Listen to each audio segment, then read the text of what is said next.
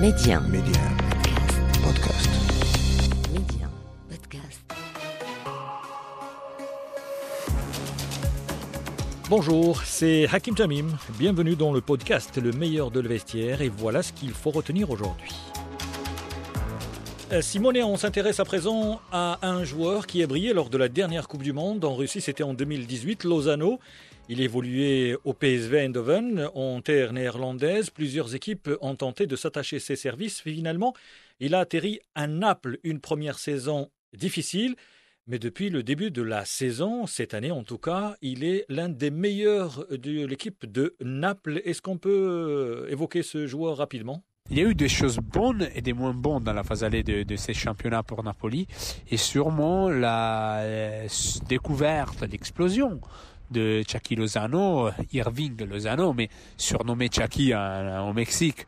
Ça a été une des plus importantes nouveautés de la saison.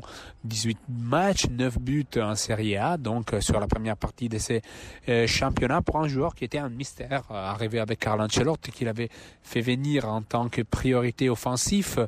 L'année dernière, l'ailier mexicain n'avait pas réussi à s'imposer et ça avait été vraiment considéré une mystère dans l'effectif cette année avec les blessures de Osimhen, la situation ratée jusqu'au départ de Arkadiusz Milik et l'inutilisation, on peut dire, des autres attaquants comme Llorente ou Petagna.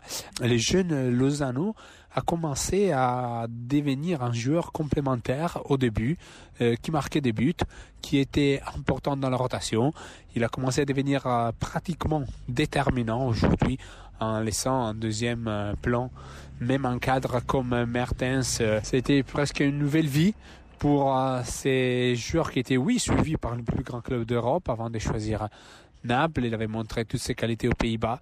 Dans la Coupe du Monde, il avait montré d'être un joueur de qualité, mais l'impact avec le championnat italien, les changements d'entraîneur sur la première saison à Naples n'avait pas réussi à lui garantir la stabilité et la sérénité pour s'imposer. Aujourd'hui, avec Gattuso qui est quand même dans une situation lui aussi très difficile, on dirait que Lozano a trouvé ses meilleures qualités, la finition bien évidemment, mais au-delà de ça, la percussion, se mettre au service des autres et l'intelligence d'être toujours bien placé. Donc c'est vraiment une réussite pour l'instant. Lozano peut-être une des rares de Naples en cette saison. On sait bien, la défaite en Supercoupe fait mal.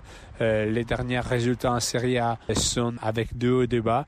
Et il y a cette énorme polémique entre les directeurs sportifs d'Italie et les présidents de Laurentiis pour les 150 millions dépensés sur le dernier mercato.